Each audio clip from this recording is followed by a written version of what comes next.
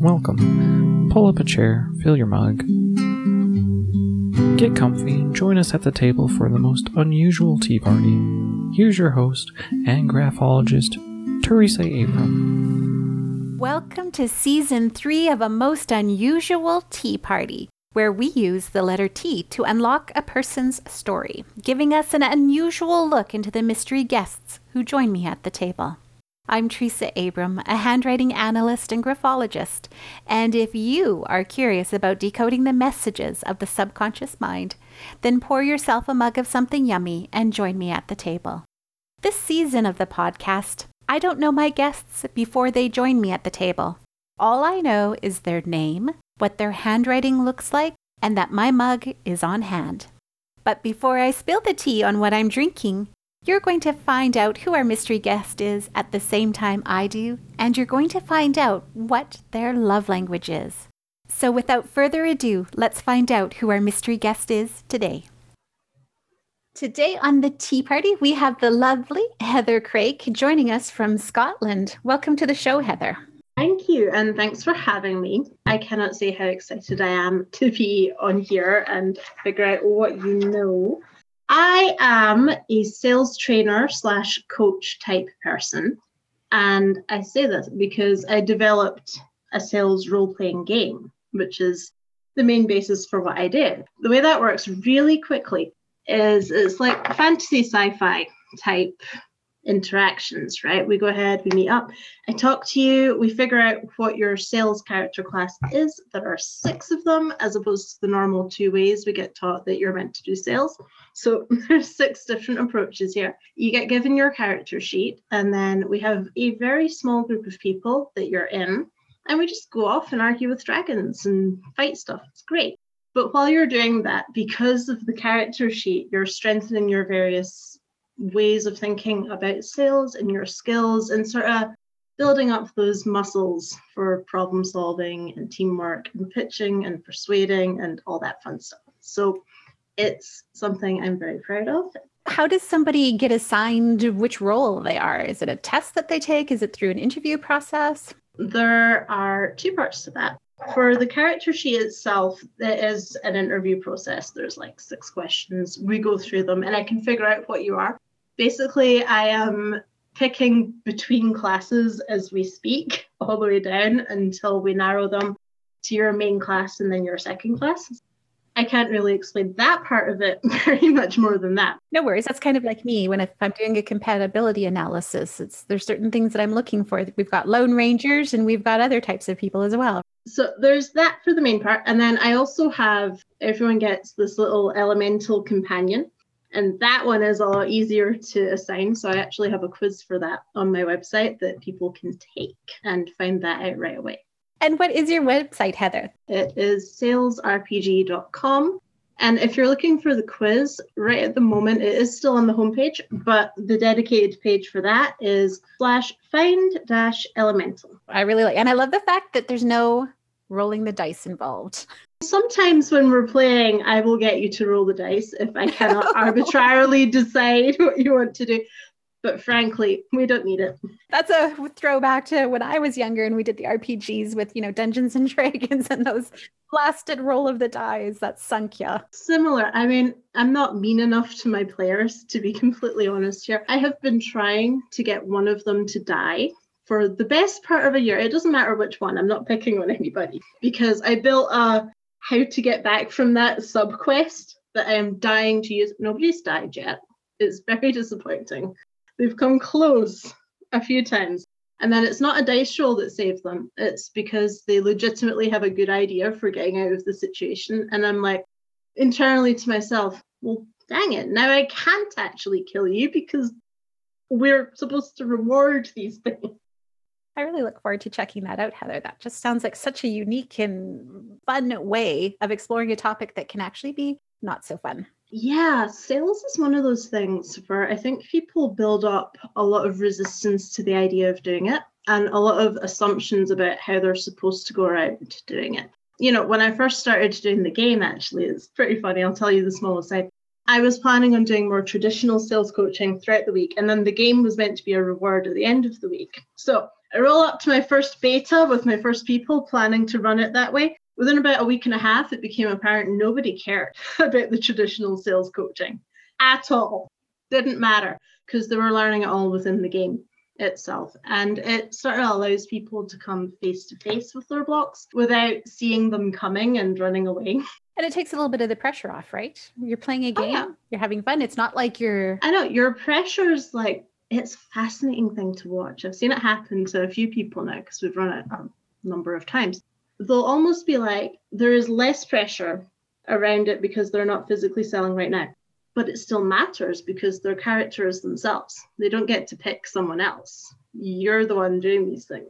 So there's a level of realness and accountability to that. You're taking the best of really two different worlds there and putting them into one. Yeah, and in traditional sales, yeah, you do role-playing, but it's boring role-playing. Like, oh my God, the famous one is, sell me this pen. And you're like, who cares about your damn pen? Convince me that this is the pen to buy. I used to be a builder and I was taking courses to become a master builder. And one of them that I put off until like the very end was communications and negotiations, because the whole basis of it was role playing. And I'm just like, oh gosh. Role playing can be fun or it can be complete drudgery.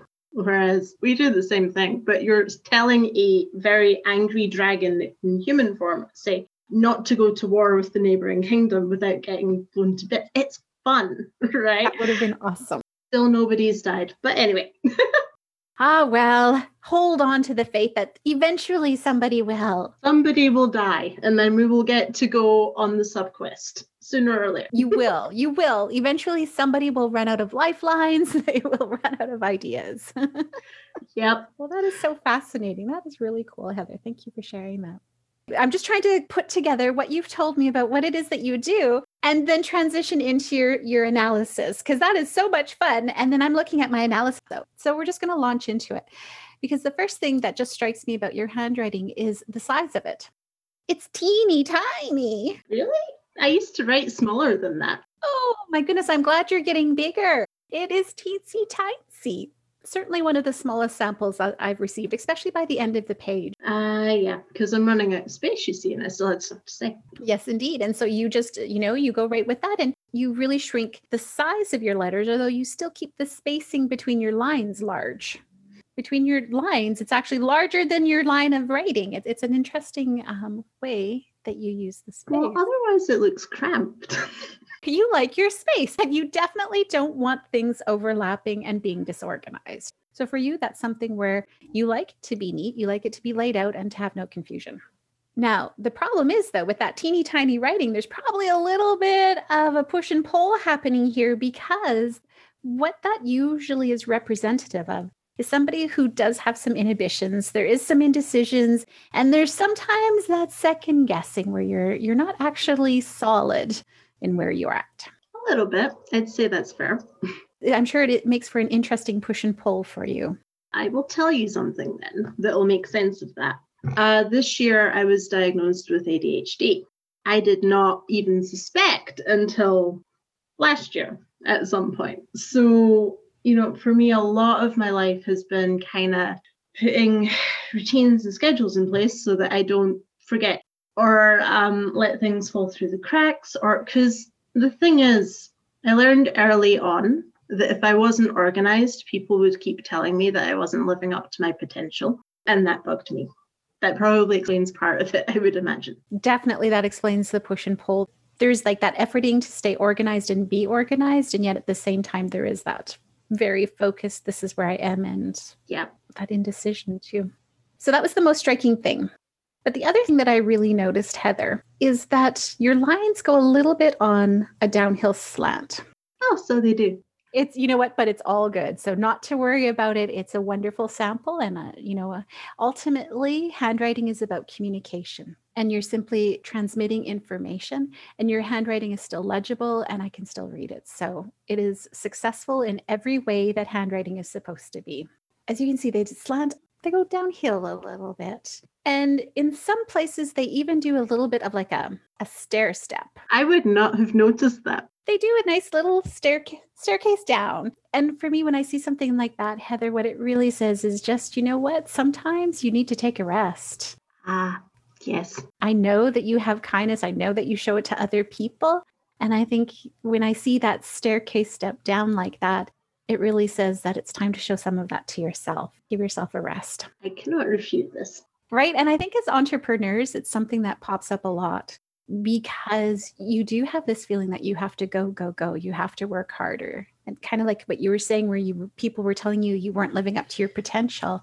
As an entrepreneur, if you're not doing something towards your business, sometimes you have people saying, well, why aren't you working on it? Yeah. Or even if they're not saying it, sometimes it's your bottom lines telling you, hey, you're not working hard enough, even if you are. The mind games we play with ourselves, right? Yep. So when I do see that, it does indicate to me that, you could definitely, you might be looking at things, maybe that bottom line a little bit too realistically, a little bit too critically. And you might be just nourishing out a bit on those dreams and hopes and faith that it's all going to work out. And you're doing a fantastic job. And just laughing because, yes, that would be me. Well, you can own it. You know what? That's all that this is about, right? Is just owning it and saying it is who I am. So let's take a look at your T's. You have quite a variety of different ways that you cross your T's. Yep. And that's awesome, right? And I think that's interesting because what you're talking about is like you actually do role playing for sales, which means you got to have a lot of different hats and you kind of got to, adopt to different styles and ways of thinking and recognize them and embrace them and understand them. So having a variety of T's totally fits in with what you were just talking about there. But there's two in particular that I want to talk about. Okay. The first T is a very interesting one because you start at the top of your T stem, you come down, and then it bounces up and over to the right. I use those probably the most, to be fair. Yes, you do that one quite a lot. It is one that you go down, bounce up and over to the right. And in fact, you don't actually end up crossing the T stem. No, I don't. I just decide that is in fact a T. I can tell it's a T good enough. Exactly. You can tell, the reader can tell, and you're just going to carry right on. And I love that you even know that you do it. Yep. Was there something in particular, like for you to actually know that you're doing that, you're aware of it? Was there something that happened? I don't even remember when I started doing that, to be honest. When I started writing more often, and this was years ago now, so vaguely remember, my handwriting got a lot sloppier for a while. By sloppy, I mean I would add extra letters and miss letters entirely and squish them. It was a mess. After that, I got better at writing quickly because I think quite quickly.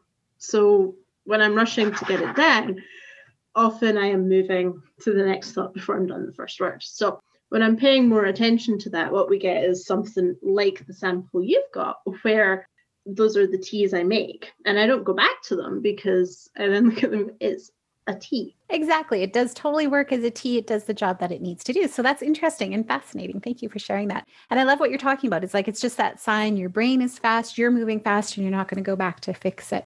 Because that T is very indicative of a very specific love language. And it is not physical touch. But when I see a T like that, what that indicates, because in the rest of your writing, it's very straightforward writing. It's very simplified. There's no ostentatiousness. You don't have embellishments and adornments anywhere in your writing. I do have loops. Well, you have loops in the right places. You don't have extraneous loops. Fair. I suppose that's fair. Right. Some people will add extra curly cues and loops and snakes and squirrels and all sorts of stuff, and you have none of that. So it indicates to me that you are somebody who has a very factual outlook and mindset. Yep, she says, very matter-of-factly. To be fair, I deal a lot with emotions, but I'm much happier dealing with other people's emotions because those are solvable. And I tend to, when I'm looking at things, I focus much more on your facts and what makes sense and what is logical and how it works, which does make my profession an interesting one for me, actually, but it works quite well. Yeah, you can still adapt it to make it work for you. That's interesting that you say that you work with the emotions, and as long as it's on them, you're good with it. Like, I'm aware of mine, I just don't like having them. Yeah, and you were talking about you do have loops. When you said that, which loops were you thinking of specifically? On my D's and my G's. So interesting that you should mention that, because the loop on your D stem is actually an indication towards what your love language is. Okay. Because when you have a loop there, that one isn't one that we're taught. We're not taught to put the loop in the D stem, although there's so many people that have a loop in that stem that it has become something that's very standard. And it does show that you're sensitive to criticism. It does show that when somebody says something negative about you, you take it to heart and it can hurt. Oh, yeah. I remember these for years. Like, I might not let them affect me for years, but I remember them. You're going to remember them. Exactly. You hold on to it. You remember. And it can actually affect, what you do. You might end up changing what you do or how you act or what you say around a person based on what they say to you. Yeah, that's fair. So that's what that looped D stem. And it's interesting that you even know about it. It's like, yep, that is a very specific one. The reason I know about it quite so much, my D's and S's are usually the ones that would get smushed together or weird or get added extra if I wasn't paying attention. So you're saying I don't really have extra loops, but when I am thinking about it, sometimes I get entire extra letters that are loopy. Right. But that's a different thing, right? That's not ostentatious. That's not embellishment. That's not adornments. That's not flourishes for the sake of flourishes. That's just a fast brain and your hand and everything just kind of, whatever. It was funny to me. Yeah, I can see what you're saying there for sure. And you do have some loops, but those loops are supposed to be there in your G's, right? The G's where it's not a completed loop, those are the ones actually that have a little bit more emotion tied into them than the G's with a completed loop, because there should be a completed loop in them. So we like to see the completed loops in your G's, although sometimes I think you might even remind yourself to complete the loop. Sometimes I do, yes. It looks that way. There are some telltale there's a couple. And that's okay, right? Sometimes that's how it starts, is you have to remind yourself to consciously do something. Mm-hmm. The other T that I want to talk to you about, you already knew the one T where you go down and you bounce up and to the right. Mm-hmm. The other one that I want to mention is this most interesting and unusual T that you do when you connect it to the O. Well, that would be because it's efficient, you see. You do the T and then you wrap it up at the end. But you can see it's the same sort of thought as the T's I have where I do actually cross the T after, because it actually gets written as the L. And then I get to the end and do the T. But if it's just like a T with an O, it's right there. It's a very short... It is indeed. And you don't pick up your pen when you want to cross the T's that are next to the O's. Nope. And what happens is, just for the listeners so they can understand it, is you write the down stem of your T, you go into the O, but instead of stopping at the top of the O and picking up your pen to cross the T, you carry on with that stroke from the O, touch the T stem and bounce off of it. Yep, that is exactly how that works. And essentially what happens is, it's basically, if you see it really zoomed in here, you can see how you cross your T stem twice, because you take it, you hit the T stem, it goes a little past and you bounce back out again. But the first one doesn't count because it's gone the wrong way. Still counts. No. It all counts. When you cross your T twice, it has a very specific meaning. Now, you seem to be very self-aware about your writing already. What do you think that crossing a T twice might mean? That might be an attention to detail thing. Like, because I don't consider it as twice. I just think of it as we get to the place and then cross it. So good guess. When I see a sign like that, it indicates to me that there's somebody who's a little bit anxious and you're going to second guess yourself. So again, it relates to that small size. I can see you being the type of person that you might, leave the house and you'll be in your car and you're like, did I remember to lock the door? Did I turn off the oven?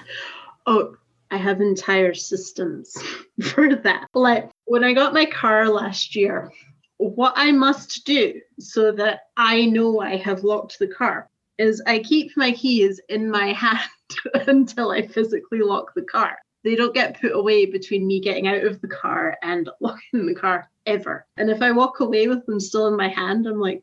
Yep, and that's your T there. That's the tattletale T that lets me know that that's exactly. Same, if you're leaving your house, did you lock the door? And you probably have a system to make sure you know that, yes, you lock the door so you don't have to go back and check.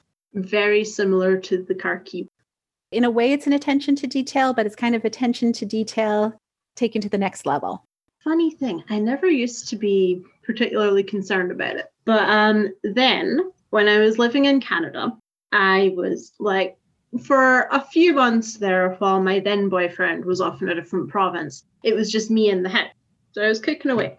And one day I was making myself rice around lunchtime. And I had the bright idea while it was heating up to the bubble to just go and check one more email in the other room.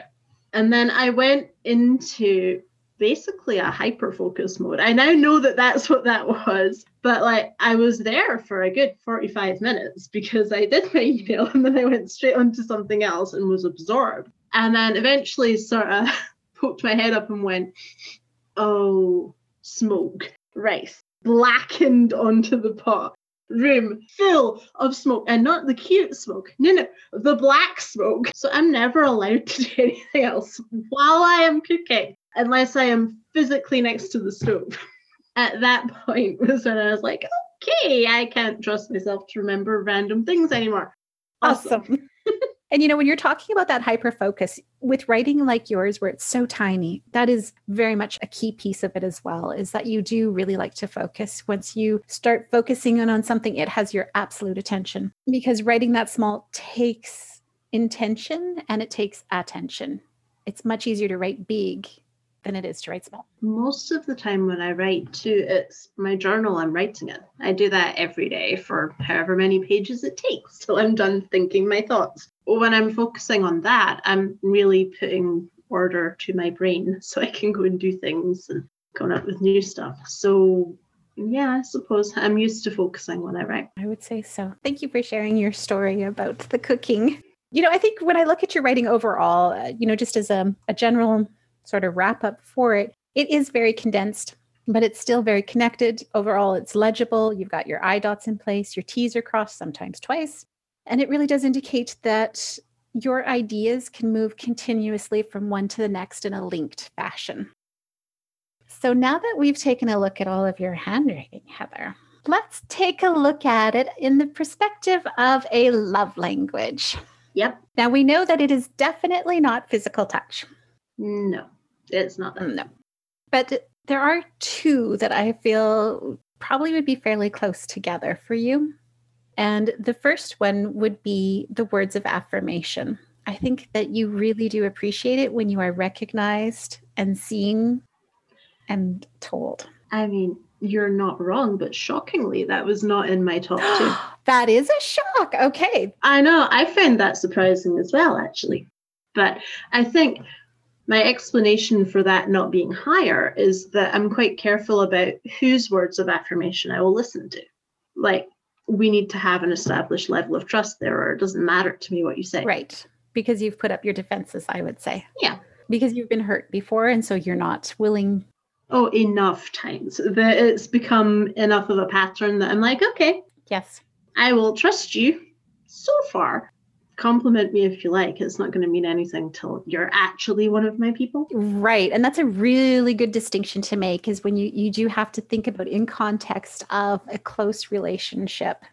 If your partner was not to tell you how much they recognize the hard work that you were doing or the creativity, that would, I think, be a blow for you.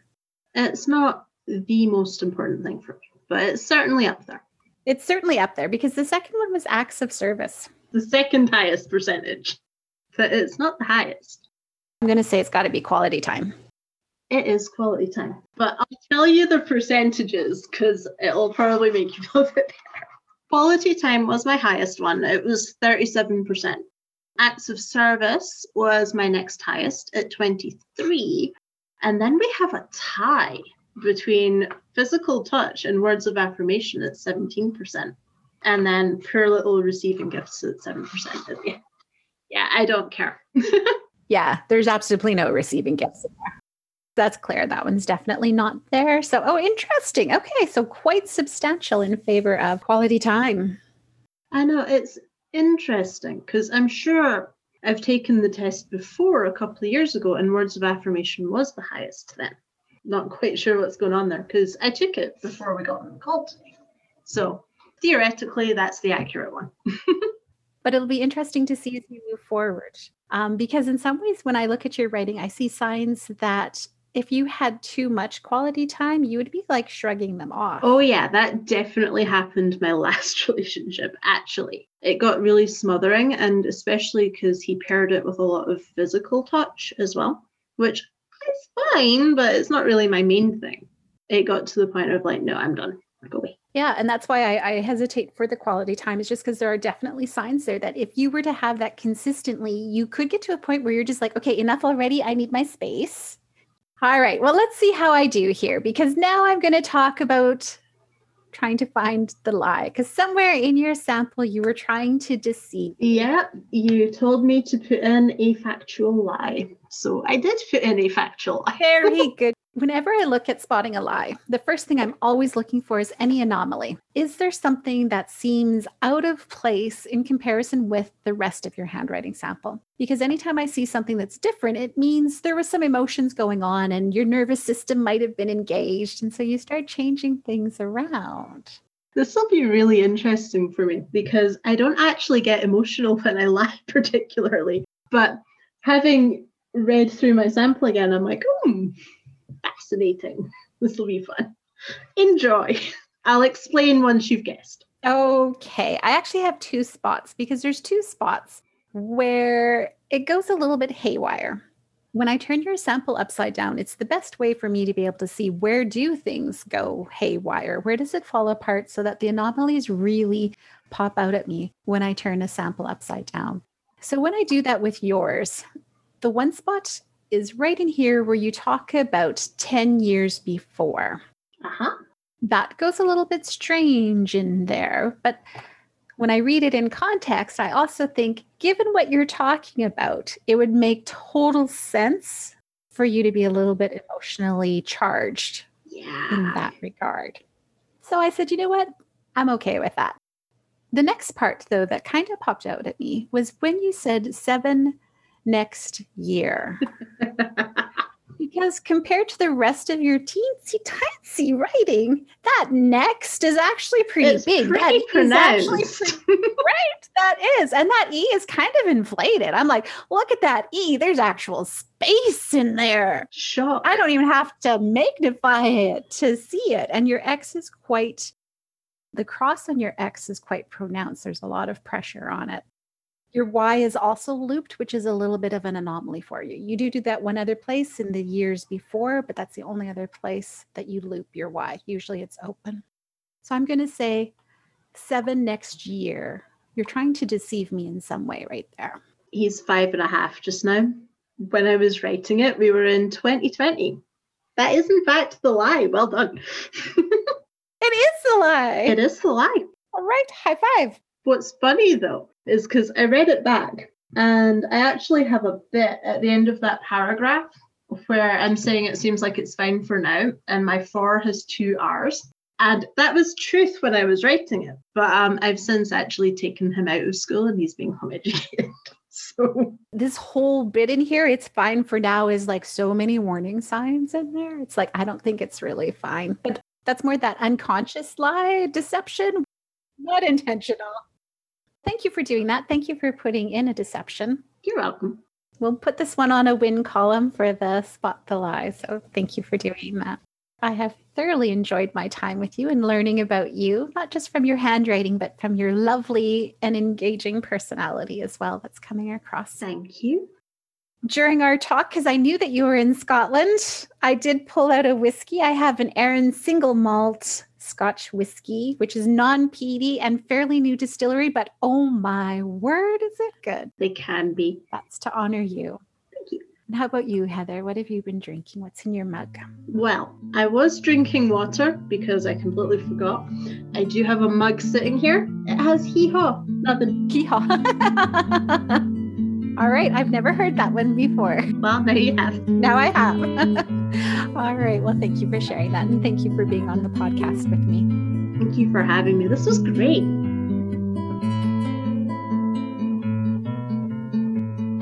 Thanks for listening. If you're wanting to hear more from Teresa and her guests, be sure to subscribe on the platform of your choice and follow her on Instagram at handwriting_PI.